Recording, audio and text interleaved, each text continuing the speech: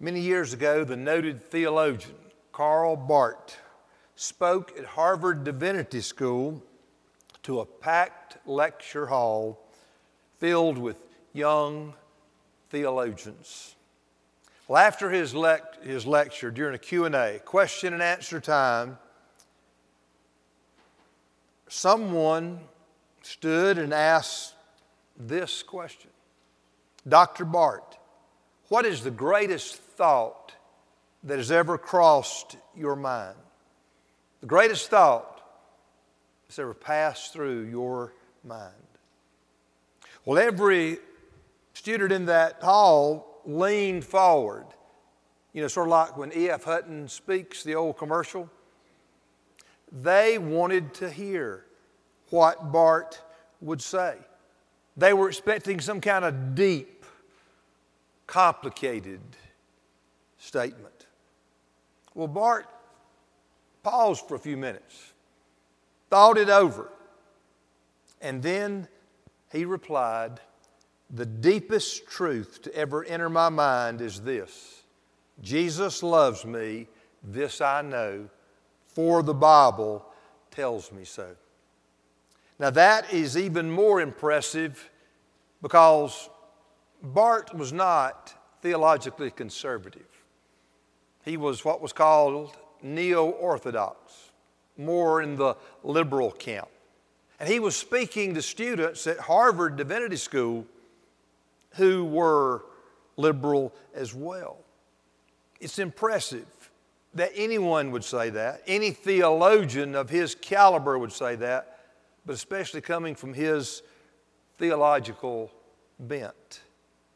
Barth's answer was deep, but it was not complicated.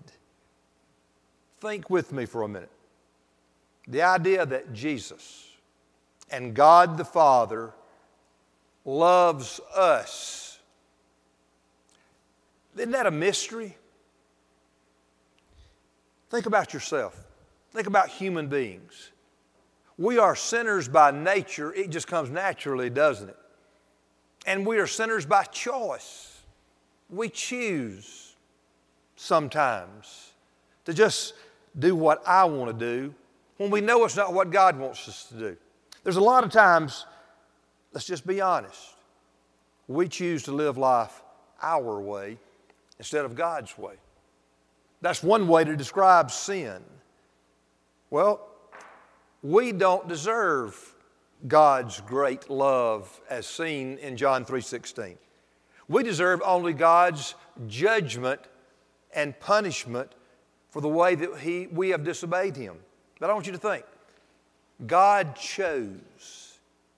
God chose from within Himself, not because of what He saw in us, you or me, but from within Himself, God chose to be gracious, to be merciful, and mercy is giving us what we do not deserve.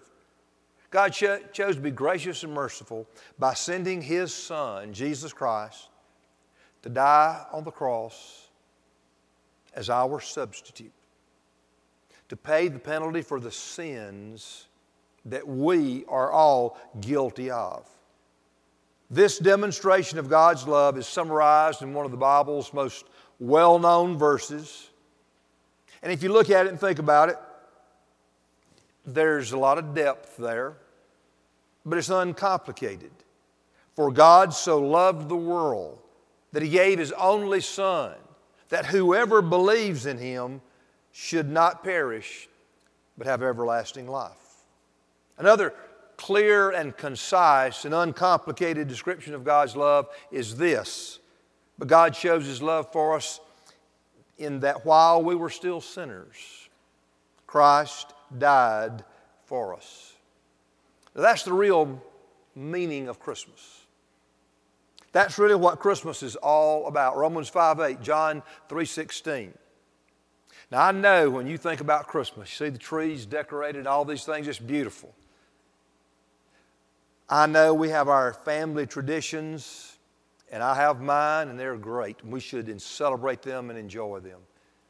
There are certain things about Christmas that comes to our mind that's just fun. It's just family. Enjoy that. Don't feel guilty. But at the same time, let's understand what Christmas is really all about. It's about God sending His Son into this world to save us.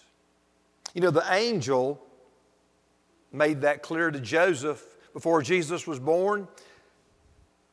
Mary told Joseph she was pregnant with the Son of God. An angel had appeared to her and made this known and done this supernatural work within her. And Joseph, who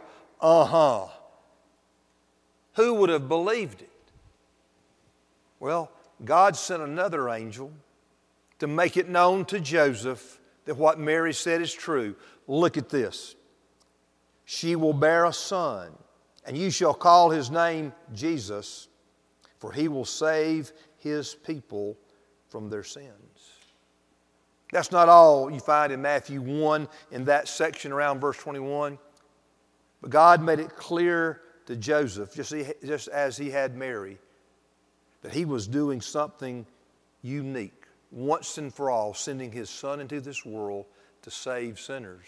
Mary believed it and responded in obedience. Joseph believed it and responded in obedience. As soon as Jesus was born, this good news about the birth of the Savior was also proclaimed by an angel, this time to shepherds. Look at this. Fear not, for behold, I bring you good news of great joy that will be for all the people. For unto you is born this day in the city of David a Savior, who is Christ the Lord. On this first Sunday of December, we're starting our Christmas celebration. As Brian's already shared, we're going to have a real special Christmas celebration next weekend, Saturday at 6:30, Sunday at 8 and 10:30. A great opportunity for you to invite people to hear the real Christmas story, to hear the good news about who Jesus is and why He came into this world. I hope you'll take advantage of that. But as we begin our Christmas celebration, I want us this morning to focus on the love of God. The love of God as seen in sending Jesus into this world to save us. Now, the love of God is sometimes misunderstood, if not in the world in general, often misunderstood, mischaracterized. And so I think for us to get a real picture of what the Bible teaches about what the love of God is, we've got to look at what the love of God is not. So let's do that. What God's love is not. God's love is not the essence of who God is. You know, if you're going to summarize who God is, most people want to say God is love. Well, God is love. The Bible says that word, that phrase very clearly. That's correct. But the Bible also says God is holy. The Bible, and it emphasizes emphatically God is holy. The Bible also emphasizes that God is just. God does what is right. It talks about God being sovereign. You cannot really and truly summarize God's character in one phrase. He is holy, He is just, He is righteous, He is love. The Bible makes much of God's love, and rightly so. But the Bible makes much of God's holiness. The Bible even makes much of God's wrath.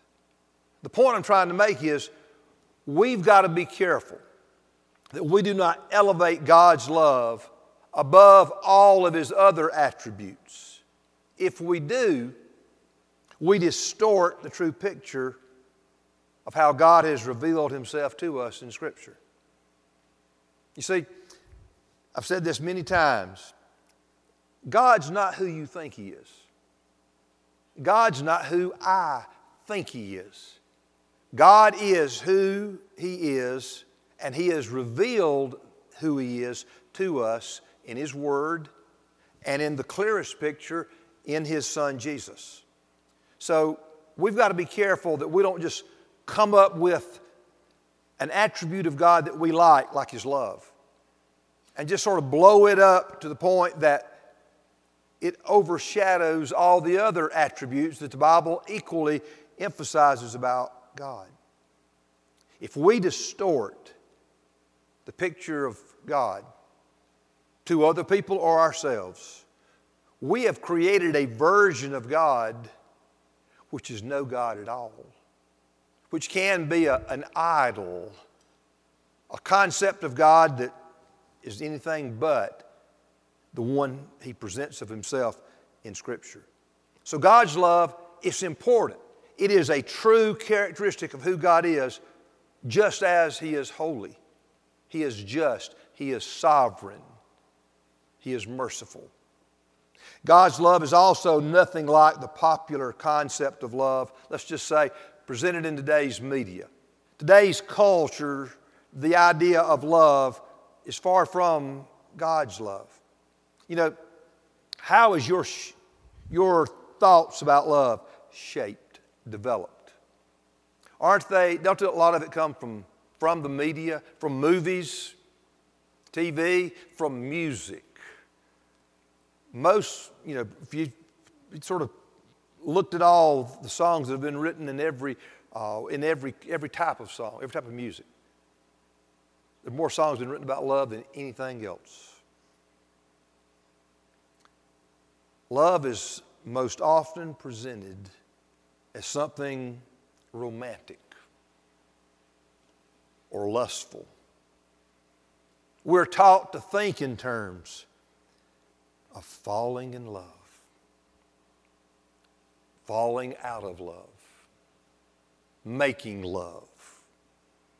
The popular idea of love today that people just think about, talk about, you see everywhere you turn, that does not resemble God's love, as we're going to look at in a moment.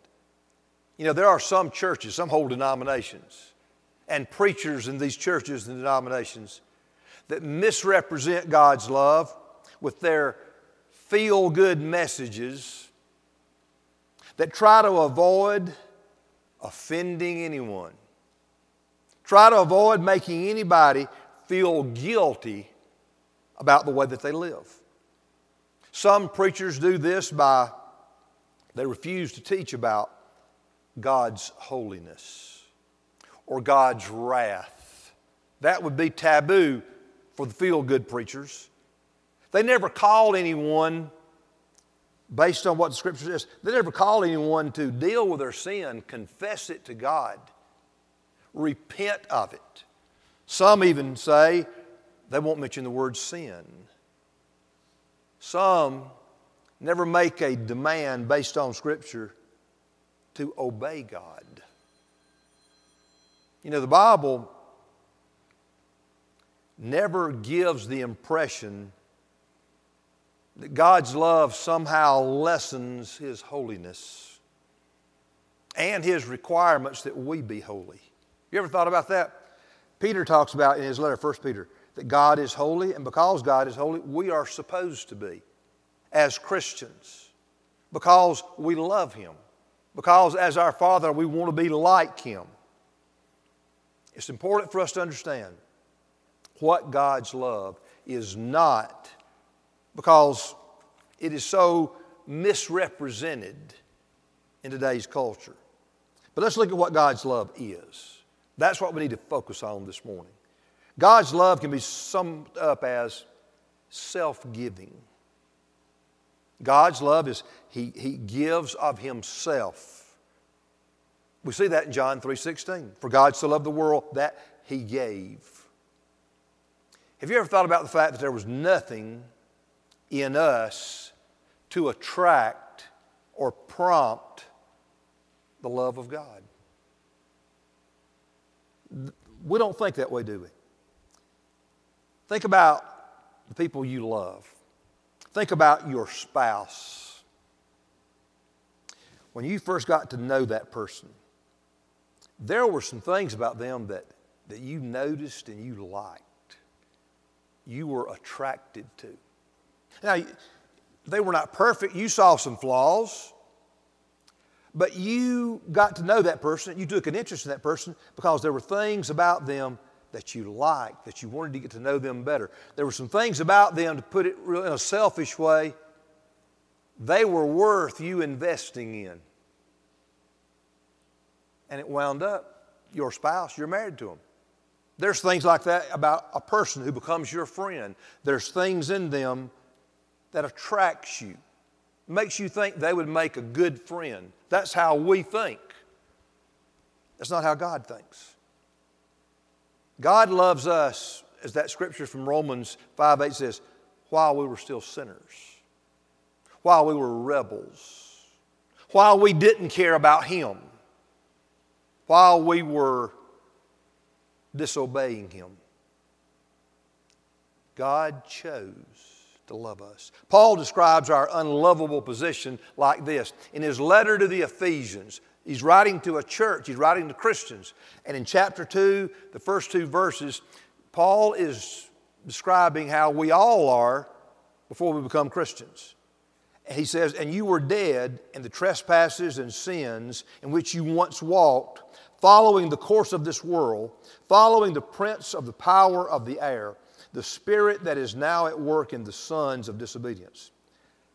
Someone described what Paul is saying there. I don't have a reference to give you, but someone described what Paul is saying like this. We were dead fish floating downstream in the polluted waters of this world's corrupt system. We were nothing more than spiritual corpses, following the devil and living a lifestyle of disobedience to God. Dead fish floating downstream. Not a pretty picture, is it? But that did not stop God from choosing of His own volition to love us. As Paul goes on to describe in verses 4 and 5 of that same chapter. Look at this. But God, being rich in mercy, because of the great love with which He loved us, even when we were dead in our trespasses, made us alive together with Christ. By grace you have been saved. Now, God's love cannot really and truly be understood apart from this dark background of our sinfulness. Keep that in mind. Everybody in your world that you love, there's something admirable about them. Something drew you within them. There was nothing in us that drew God to us. He just chose to be merciful, to be gracious, and show us His love. But that's not the only way we need to think of God's love. There are many positive qualities to it. Look at this. God's love is an initiating love. In 1 John, we read this. We love because He first loved us. We're talking about, that's what I just have been talking about. God, of His own volition, chose to love us. He didn't reach out to us after we first reached out to Him. How did you reach out to your first boyfriend or girlfriend? Think back, for most of us in this room, to elementary school, maybe middle school. Did you just go up to her or him and tell them that you liked them? Would you go out with me? However you would have said it. Most likely in elementary school, middle school, you didn't make your move until you found out from somebody else how they felt about you. Maybe you asked one of her friends, what does she think about me? Or maybe you sent one of your friends to find out, what does he think about me? You think he's interested? You think she would go out with me? That's sort of the way we work, isn't it? We're afraid, we're reluctant to initiate something. Well, God doesn't work that way. God doesn't wait. He chooses to love us to draw us to Himself, to have a relationship with us. God's love is, He initiates it. It's an initiating love. God's love is eternal. It never ends. God said to the prophet, I have loved you with an everlasting love. In Psalm 136, there are 26 verses that repeat this phrase, His love endures forever. It's hard to imagine, isn't it? We don't count on human love lasting forever. In the best situations, death separates us. That special, close fellowship love does not last in the best situations because death will separate you. But there are people in this room right now. You know what it's like to be hurt by a friend or a spouse who just walked out of your life. You had a loving relationship. But all of a sudden, one day, they chose to end it. And they left. Before they left, they may have looked you in the eye and said, I don't love you anymore. Or I don't want to have anything to do with you anymore. You're not my friend. God will never do that. God will never walk away from you if you're His. God will never get fed up with you. He will discipline you at times if you're His child because He loves you. But God will never walk out of your life. He'll never look at you. You'll never have this with God, I don't love you anymore. We have God's promise that nothing can ever separate us from His love. Look at this from the end of Romans. Paul writes, for I am sure that neither death nor life, nor angels nor rulers, nor things present nor things to come, nor powers, nor height, nor depth, nor anything else in all creation will be able to separate us from the love of God in Christ Jesus our Lord. God's going to love us through thick and thin. God's going to love us on our deathbed. And God's going to love us in His presence in heaven forever. If you can't believe that, don't believe anything about Him. That's His Word. That's guaranteed. Trust God. He will never stop loving you. God's love is unchanging. God's love is unchanging because God's unchanging. Malachi says it real simple. I, the Lord, do not change. Have you ever thought of this? There's absolutely nothing that will cause God to love you more, nor to love you less. Well, think about it. There's nothing you could do that causes God to love you less. There's things you can do to me that I will love you less. And if you say otherwise, you're lying. There are things that people can, maybe have done to us, and we do love them less. There are things that people do for us, and we love them more. If you want me to love you more, I can give you some things that you could do for me, and I'll love you more. God doesn't work that way. God, certainly think about this. We can certainly please God and disappoint God by the things we do or fail to do. God does reward faithfulness. The Bible talks about that in a lot of different ways, about God's rewards. And God does discipline His children.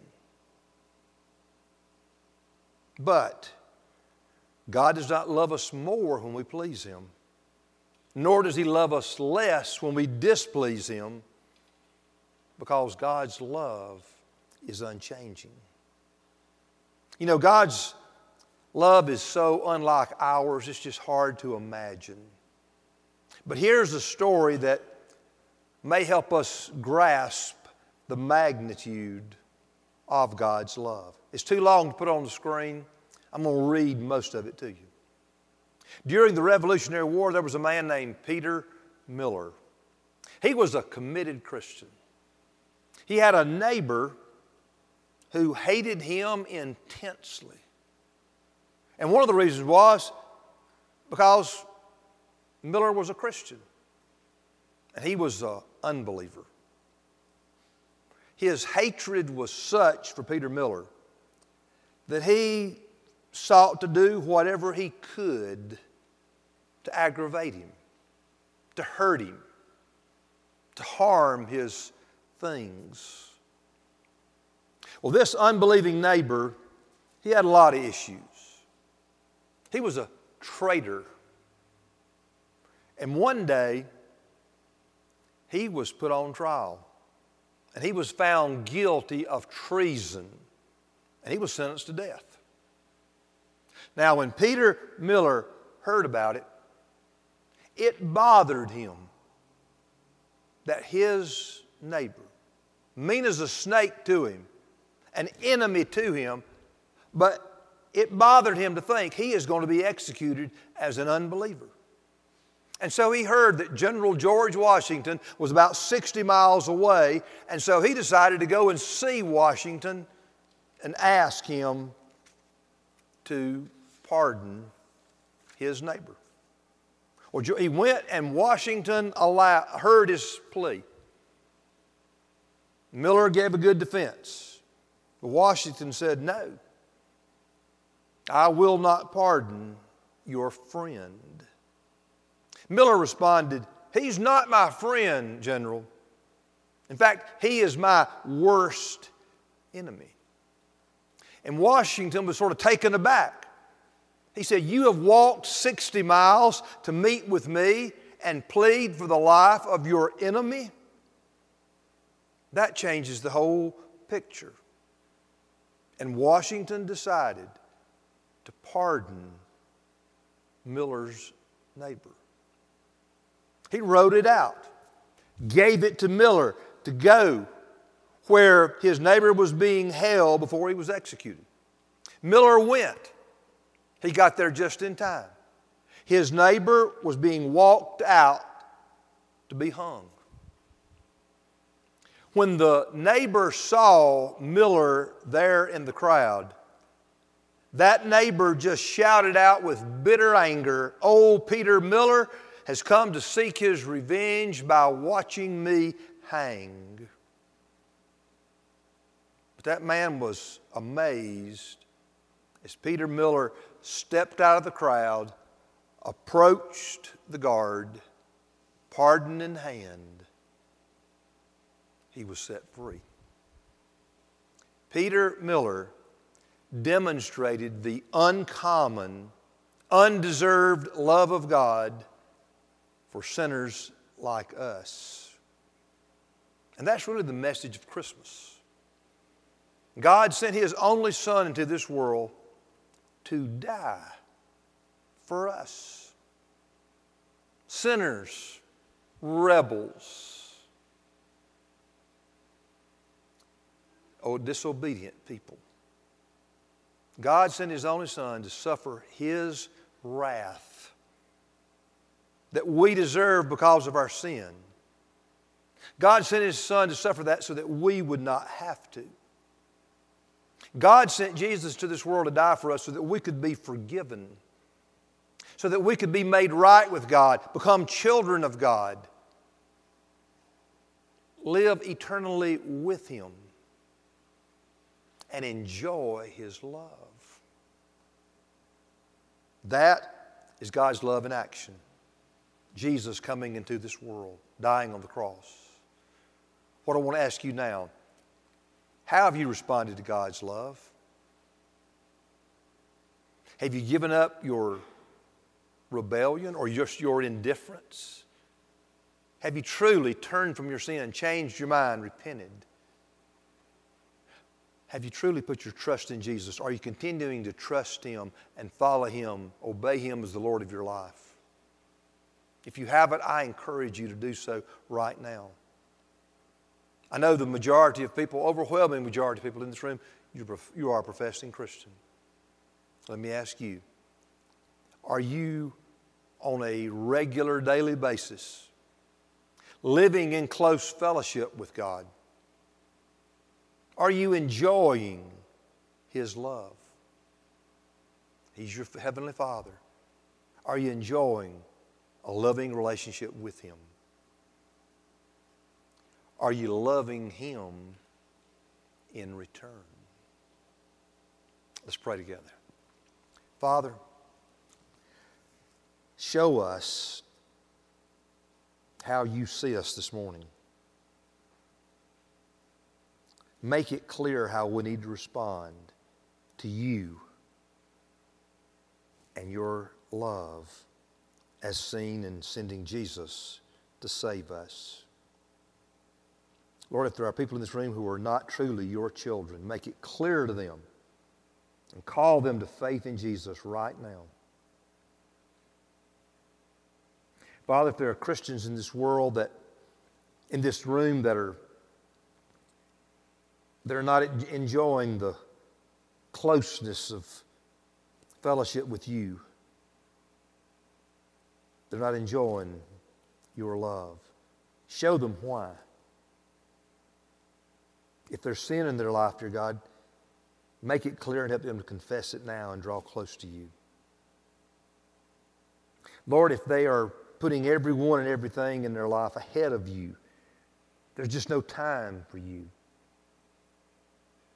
There's no time to be still and know that you're God and experience your love.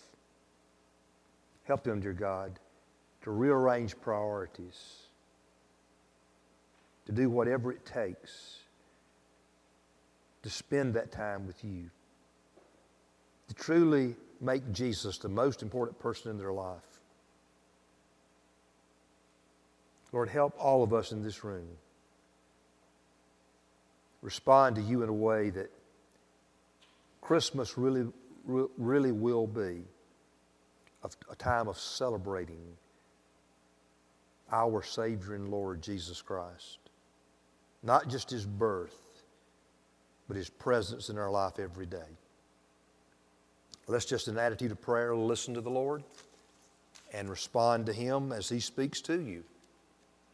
Let's do that in the next few minutes.